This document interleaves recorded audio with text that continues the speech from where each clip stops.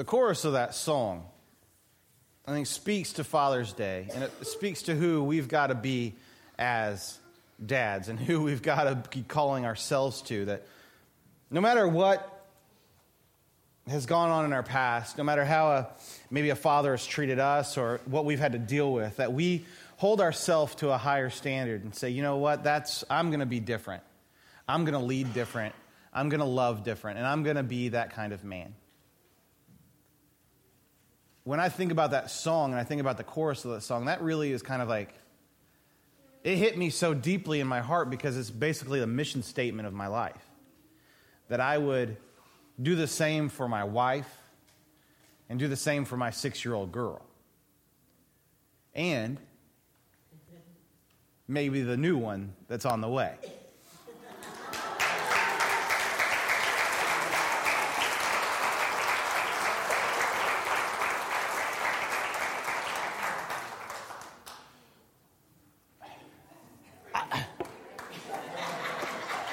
Apparently, I'm the one that's pregnant because I'm all weepy. I don't know what is going on. I'll tell you right now, I am exhausted. I am exhausted. So when your wife gets pregnant, she tosses and turns a lot in the bed. And if you look on the Fitbit app, like when you're restless, like, what is going on? Oh, yeah. You got her in here. But that's what's going on. So as we deal with Father's Day today, I want to frame all of that in that idea of God is the great Father. And when we use the word Father God, I want us to maybe we can reclaim this song to go, that's what is meant. Because so often we channel these bad images of what fatherhood is because of maybe what has happened to us or what has been done to us in the past or just the weird relationship we had with our dad. But when we think about it this way and go, you know what, that changes with me. That is different now because of the way in which God the Father can love me. The way God the Father finds the brokenness of our lives, the broken stuff laying on the ground and says, you know what, I can take these pieces and I can make something beautiful out of them. And that's what he does over and over and over again and what he longs to do for you. And as men, the challenge for us this Father's Day is to be that kind of dad. That, you know what, even if it's not even our daughter, to say, you know what, I can help them. I can be with them. I see something in her. I can be a safe place. I can be that kind of guy for her. We've talked about how there's a lot of single moms sometimes in our church and through the life. It's, you know what, dads, we've got to, other dads, when we do these baby dedications and these child dedications in our church, when we raise our hands and say, I'll be here for you, it means, you know what, I'll help you with the awkward conversations. We'll go do stupid things together. I'll go teach you how to, catch yourself when you're fishing. And I'll go do these things with you because we're on your team, and that's what it means to be a father. So today, we're going to talk a lot about fatherhood, but I think a lot of it has to do with the Christian life as well. And so if you're not a dad or you just here this morning, it's totally fine. I hope you can glean a lot out of this message as well. Before we get all the way into that, I want to tell you, it is Family Worship Day, so all the kids are in here. There are crayons and some coloring pages in the back. If you go, we need something right now, that's totally okay, and no judgment will be passed. If you get really going nuts today, there's a wiggle room back there, so maybe I just need to take myself back there sometimes. It is what it is. It is the only done room back in the back, so it's easy to find today. But if you need that, it is there for you this morning. We are talking about and continuing our series, Life at the Lake. Jesus does so many, basically half of his ministry, or a little bit more than that, of his miracles and his teachings at the lake, at this place called the Sea of Galilee. And it's this beautiful setting in the north part of Israel, and Jesus is there teaching. And in his teaching up at the lake, he is imparting the wisdom, and he's training these disciples, and he's showing them how they can become the men who are going to change the face of the planet.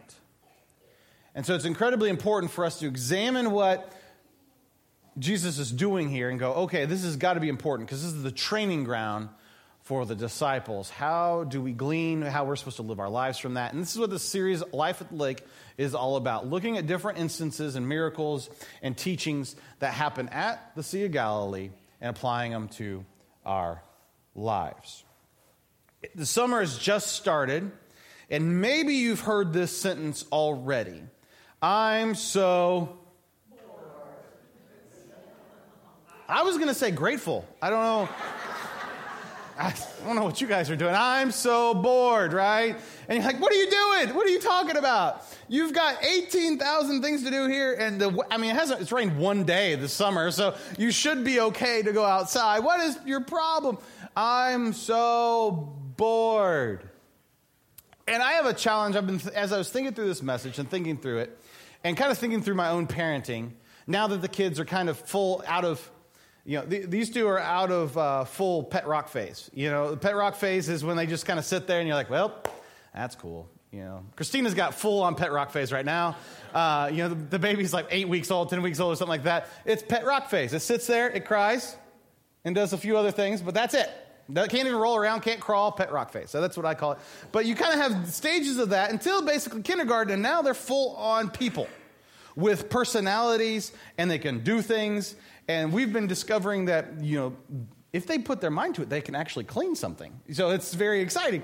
They can actually take care of the messes that they make some days. And there is this issues. And so as we examine who they are as just little kids and go, okay, it's time for a different kind of parenting. Before it was kind of just survival. But now it's, how do we go from a next level now? How do I get to develop their personality? How do I get to step into that? How do I get to be a part of that life? And really, as dads, I feel we should have a moniker, we have a title, Chief Adventure Officer. Because there comes a time where you're just like, okay, we are changing diapers, we're dealing with this, we're doing this, okay, don't touch that, don't burn yourself, whatever. But then there comes that moment where like, oh, now we can get into trouble. Right? And that's what in our family, we're just starting to step into the trouble phase, which is great. Like the don't tell your mom, we just did this thing, right? The best stories always start with, don't tell your mom, right? So I've been thinking a lot about this, and just a couple weeks ago, I went out, I was like, what can we do? What can we do that's a little, pretty safe, but also got that element of this really shouldn't be happening right now. So we went and bought a real-life bow and arrow, like a real-life shoot your eye out bow and arrow, okay? Not the ones with the suction cups on the end, but the real, the hard point metal tip things. And so we're teaching them I'm teaching them how to shoot bow and arrow a little bit. Grandma's having a little heart attack going on right here, but that's okay. She didn't even know. And so we're just doing that because I was thinking about it, and it's just something silly, but really starting to capture these little moments of how do we go on an adventure in the everyday? How do we go on an adventure just in a little moment where we can share this moment? We can shoot that bow and arrow. We can chase that frog. We can try to get Sophie to catch a rabbit. We can do these other things that, might not be socially acceptable, but we're going to have a little fun with it. Bowen and I, just a couple weeks ago, went on a serious adventure where we got the boat stuck. It's totally me. But we got the boat stuck in weeds so bad I had to pull it up. And I'm like, well, I'm literally getting those are called oars. The oars out because it was too shallow. All the motors had to be in. We're scraping bottom of this spot. The wind's pushing us. So Bowen and I are sitting in there in the boat, and all of a sudden we see like Shamu just roll in the water about 15 feet from us. And we didn't see its head, didn't see its tail. We just saw the side. Shamu is living in a freshwater lake in northern Indiana. And so both of us look at each other, don't care about the oars, don't care about that we're going to ground ourselves, don't care that we're on the completely other side of the lake, and it's going to take forever to get home. We grab our fishing poles and we start fishing for Shamu. We got the wrong lures on. It doesn't matter. Like, it's probably a muskie or a pike, but we're throwing. We don't have, I think we got like a night crawler on a little worm. Please just catch the back fin, whatever, trying to catch, Shamu. And finally, it's this really fun adventure that we go on. And then the boat actually kind of dislodged itself for us while we were frantically trying to catch Shamu. But it's this little, this fun adventure. Like when I said, started to do it, his face lit up.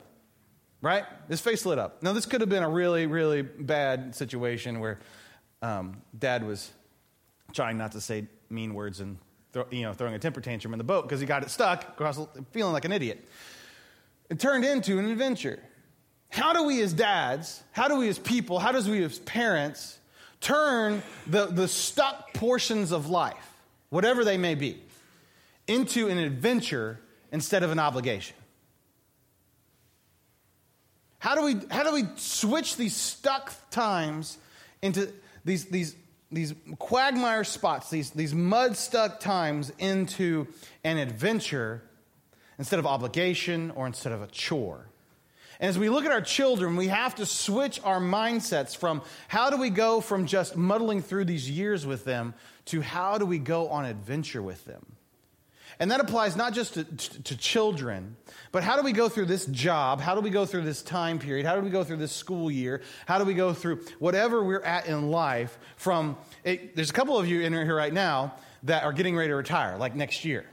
I'm surprised I didn't get some amens out of that. But I got people that are getting ready to retire, and they're just trying to get to the finish line. How do we make that an adventure? Because there's still lives to be touched. There's still people that we can talk to. There's still moments that we can grasp, even though the clock's ticking down, to go on an adventure instead of just muddle through the chores.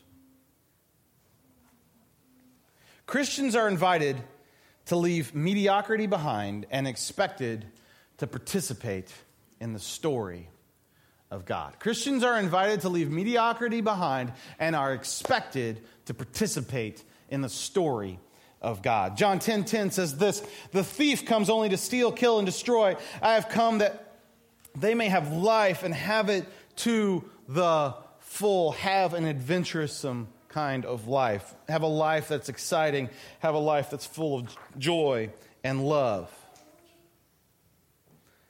Maybe when you think of Christianity, you think of the Christian life, you don't think of adventure. You don't think of exciting.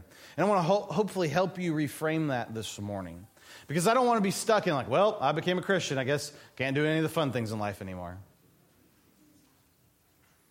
I really think that life is just beginning when we give our lives to Christ. When we say, all right, God, you're in charge of my life, and let's see what happens. Because in the Scripture, whenever someone says, you can read, if you read from Genesis to Revelation, you read when someone says, all right, God, I'm going to submit my life to you, adventures start happening. Walls come down. Just crazy fun things start happening. When people submit their lives to God and say, all right, God, I want to be part of your adventure. One such instance is found in Matthew chapter 14. Matthew chapter 14 is a pretty fun chapter. Verse 22. Immediately, Jesus made the disciples go into the boat and go on ahead of them on the other side, while he dismissed the crowd. Jesus had been teaching a huge crowd of people, and he's tired, and he's out on a boat. He does this often. He gets in a boat and goes a little bit offshore. And actually, it works out if you've ever been on a boat near the lake shore, the acoustics of the water. And there at the Sea of Galilee, there's these natural amphitheaters in the hillside. So it's just naturally, God created his own PA system when he was creating the tectonic plates of Sea of Galilee. It really... I should have had a picture pulled up for you this week, but there's really these natural amphitheaters, kind of like you would find in a park somewhere or whatnot. And so what he's doing is finding this sound amplification off the water, and it's boom, and it's working for him. So he's tired, he's done, he needs some alone time. Maybe Jesus is an introvert, and he's been giving of himself. I got to recharge because these stinking teenagers in this boat smell bad, and I don't want to be around them right now. He's human and divine at the same time, so this is what's going on. He gets into the boat, it says, hey, go ahead and get away from me. Nobody thinks, well, where are you going to be? Right? How are you going to get to me? He says, go ahead and go on around me. Maybe he's going to walk. They have no idea what's going on. After he dismissed them, he went up on the mountainside by himself to pray. Later that night, he was there alone, and the boat was already a considerable distance from land, buffeted by the waves because the wind was against it. So it just keeps on blowing out.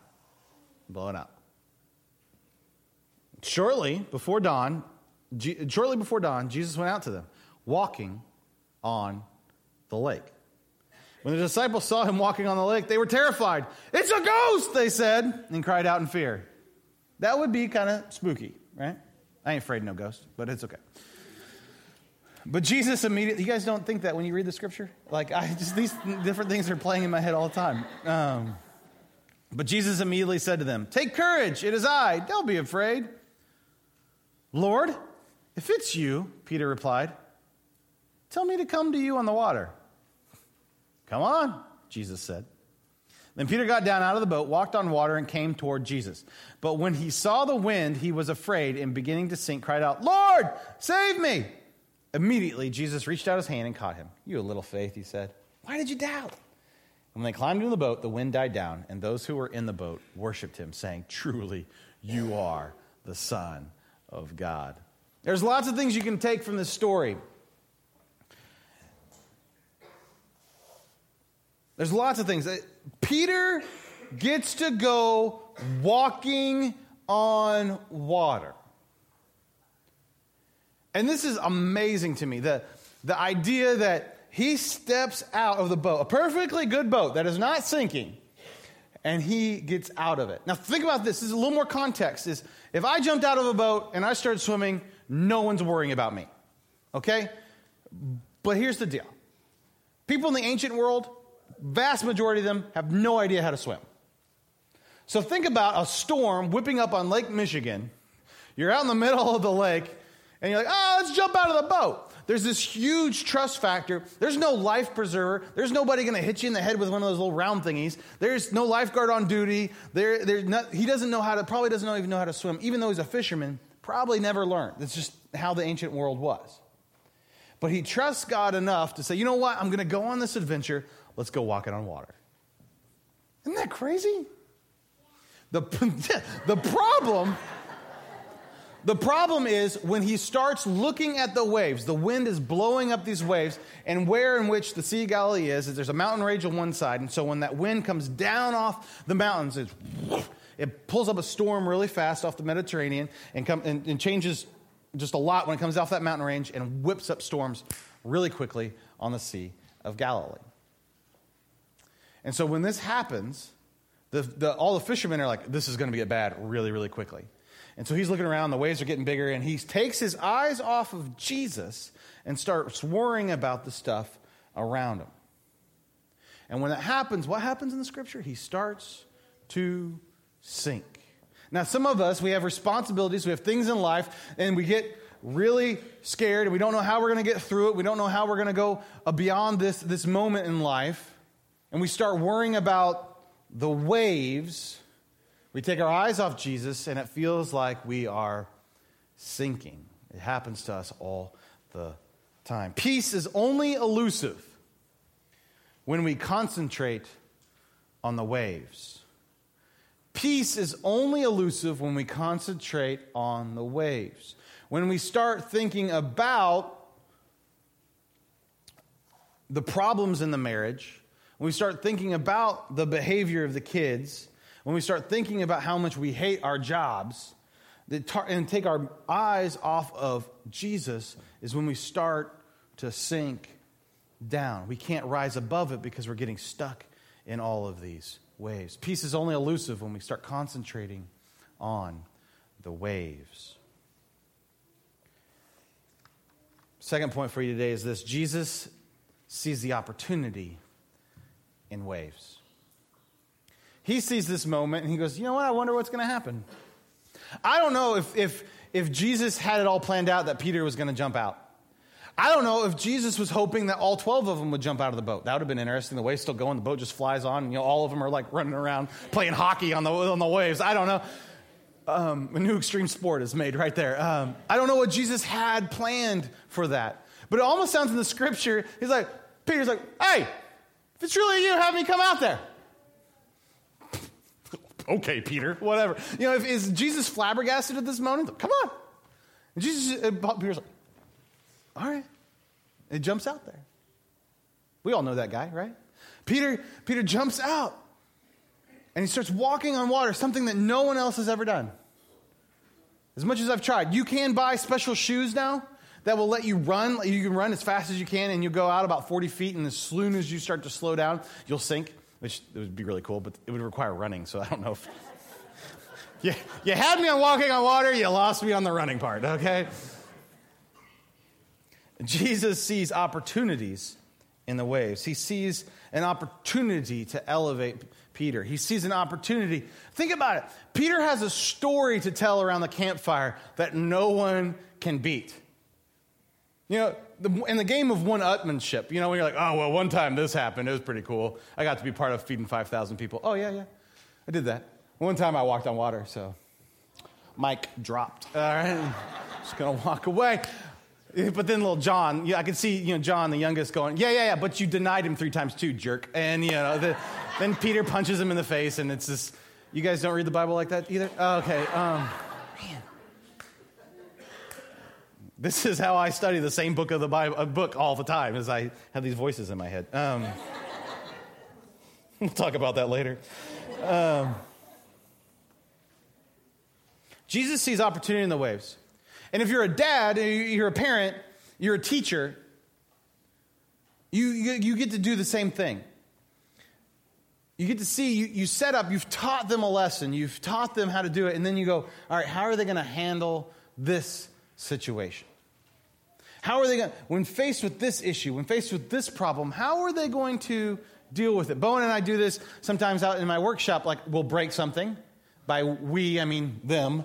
But we break something and go, all right, instead of me just fixing it or gluing it back together or just throwing it in the trash, like, how would you fix this? Right? And then we get to come up with creative solutions, and some of them are very creative. Some of them are pretty close to how you actually would fix something. Others were not going to work at all. But that's okay, because it's this moment like, no, how are you going to deal with this issue? And those leadership lessons, those types of things come up all the time, whether we're teachers, whether we're training somebody at work, wherever we're at. But how do we elevate the people around us? Through the waves, through the different circumstances, God sees possibility. He sees opportunity. He sees opportunity to take an everyday occurrence of him, well, not an everyday occurrence, but this miraculous occurrence of him, and elevating not just a selfish bringing attention to his miraculous power, but inviting someone else to be a part of it. And that's what he does all the time. And as dads, we get to do it too. Not just like, oh, this is what I get to do, but let's invite our kids along with it as well.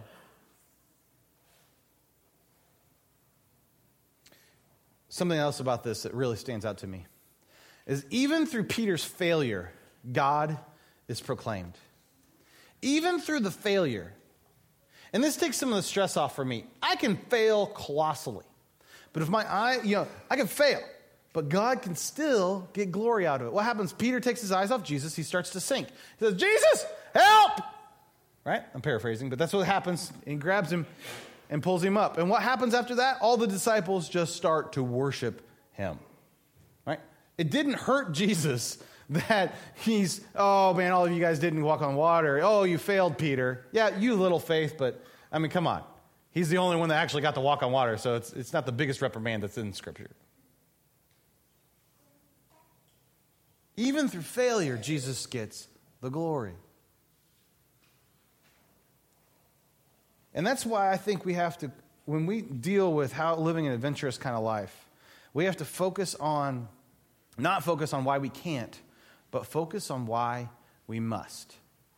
This is always written in my office on a whiteboard. It's never been erased.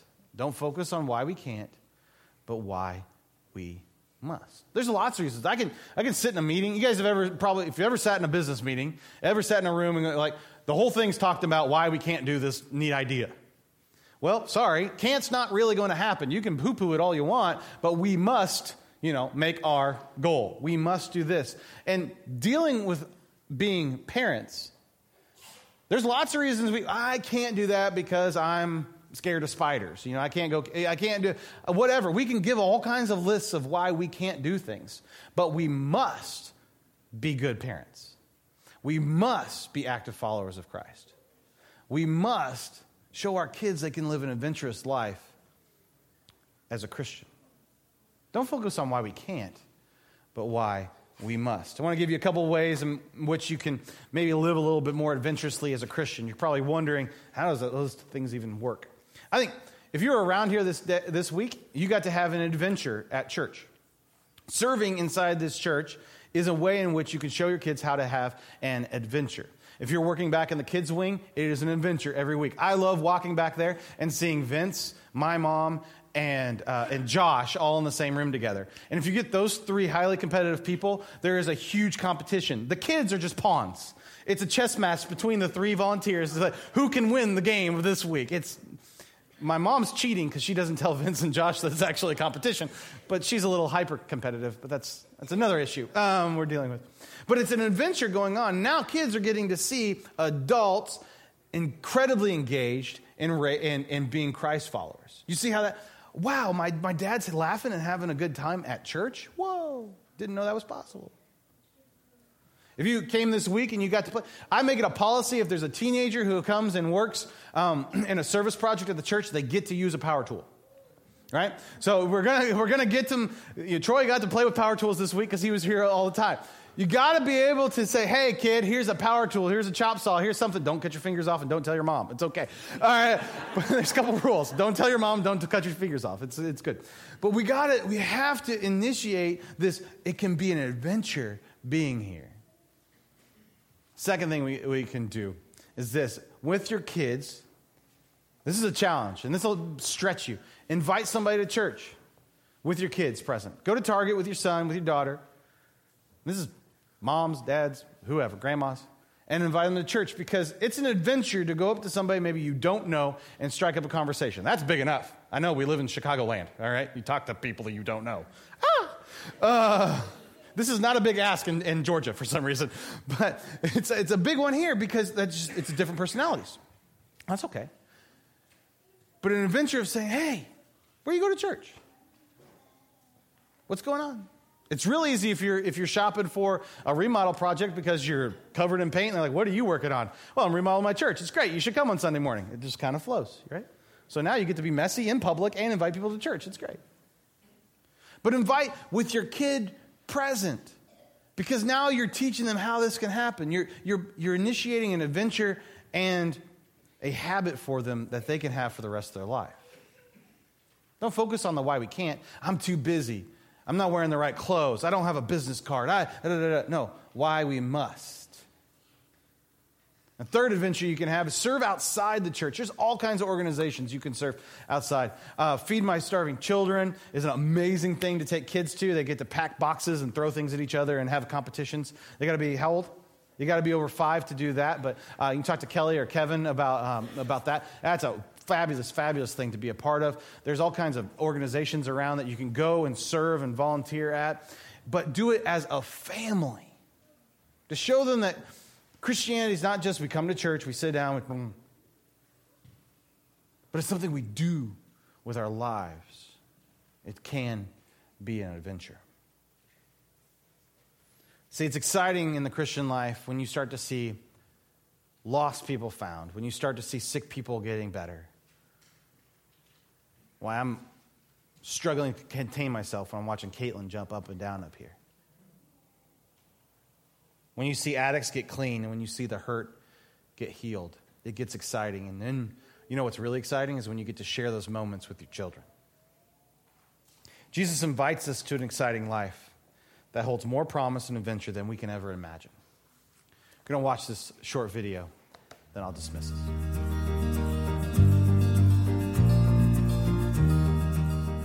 One of the most captivating stories in the New Testament is when Peter gets to walk on water. Jesus is walking on water. There's a huge storm going on. Jesus starts coming out to the boat. And Peter, being who Peter is, says, hey, I want to do that. That makes sense. Let's walk on water. And the rest of the disciples are in the middle of the storm, in the middle of a boat smaller than this one. And they're going, what is Peter doing? What is Jesus doing? What is going on? This is crazy talk. And Peter gets to stand up and he looks at Jesus walking on a stormy water. Nothing like this. It would have been huge waves. And he somehow thinks that he can walk on water too because his master is walking on water, that Jesus is walking on water. And when I think about that, when I think about the Christianity, I think about the life that I'm living in Christianity. Am I living kind of a life that can walk on water? Because what that is to me is an exciting kind of life, a life that trusts God so much that I could walk on water, that I really could do this. And if we're honest with ourselves, is Christianity even in the realm of that kind of exciting? Is exciting a word we even use when we talk about Christ, when we talk about Jesus, when we talk about this thing we do on Sunday morning? Is it a lifestyle that is exciting? And so today, I guess the challenge is, the idea is life with Jesus exciting? Because I know what I want to do. I know what I want, what my soul yearns for is I want to walk on water. I want to take a step of faith and walk on water. So we're going to try that today. We're going to walk on water. What does it look like if we took these steps and walked on water?